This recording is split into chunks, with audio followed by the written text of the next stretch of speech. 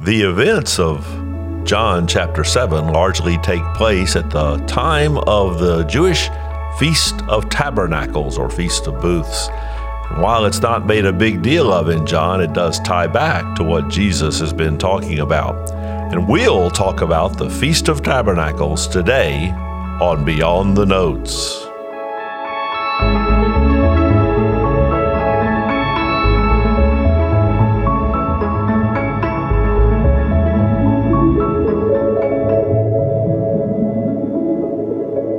There are several feasts during the year that make up sort of the annual religious calendar of the nation of Israel, and many of them persist to this very day. And among the ones that persist to this day is the Feast of Tabernacles, or Feast of Booths, or as it is called in Hebrew, Sukkot. So the festival takes place in the latter part of the year. In fact, this year, 2021, the festival, if you are an observant Jew, takes place in the period between September 20th and September 27th.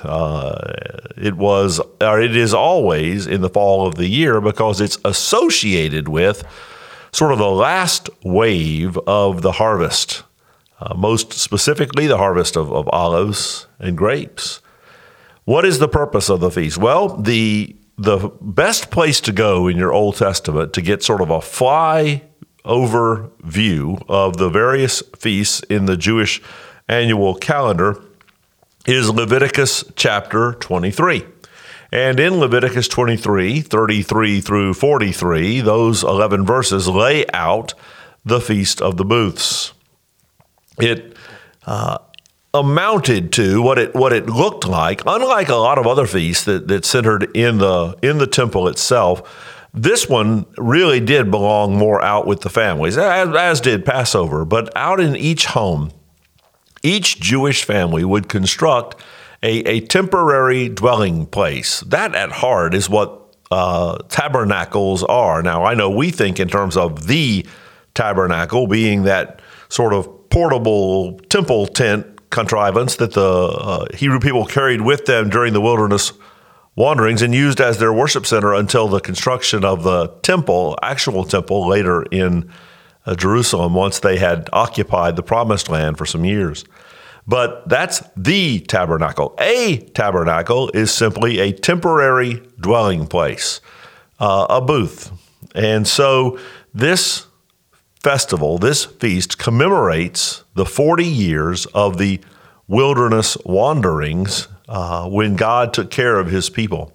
And the Jews in the city of Jerusalem would build for each family a temporary dwelling place with walls and a roof made out of plant material associated with the harvest. There would be, you could have a framework of sticks, but there'd be a lot of foliage involved. And the idea is to think of fall decorating, but on steroids, as a whole little cabin or dwelling was built out of this, and the family was expected to live in it for the entire week if they possibly could, or as a bare minimum, eat all of their meals in it. Another feature of the Feast of Tabernacles that arose during the interbiblical period. This is not a feature that is prescribed in the Old Testament, but it is a strong tradition that arose in the couple of centuries before the time of Jesus. Because in addition to providing for his people with housing and shelter and them living in tents during this 40 years of wilderness wandering, God also multiple times during those years in the wilderness provided his people with a miraculously available water. The area where they wandered for 40 years is an enormous desert. And water was not always naturally available, so God on multiple occasions made water supernaturally available. And so during the Feast of Tabernacles there in Jerusalem, there would be what it was called a water ceremony, when the high priest would draw water from the pool of Siloam, not far from the temple, carry it through the city in sort of a procession, bring that water up into the temple, and pour it out on the altar to much fanfare and celebration by the people.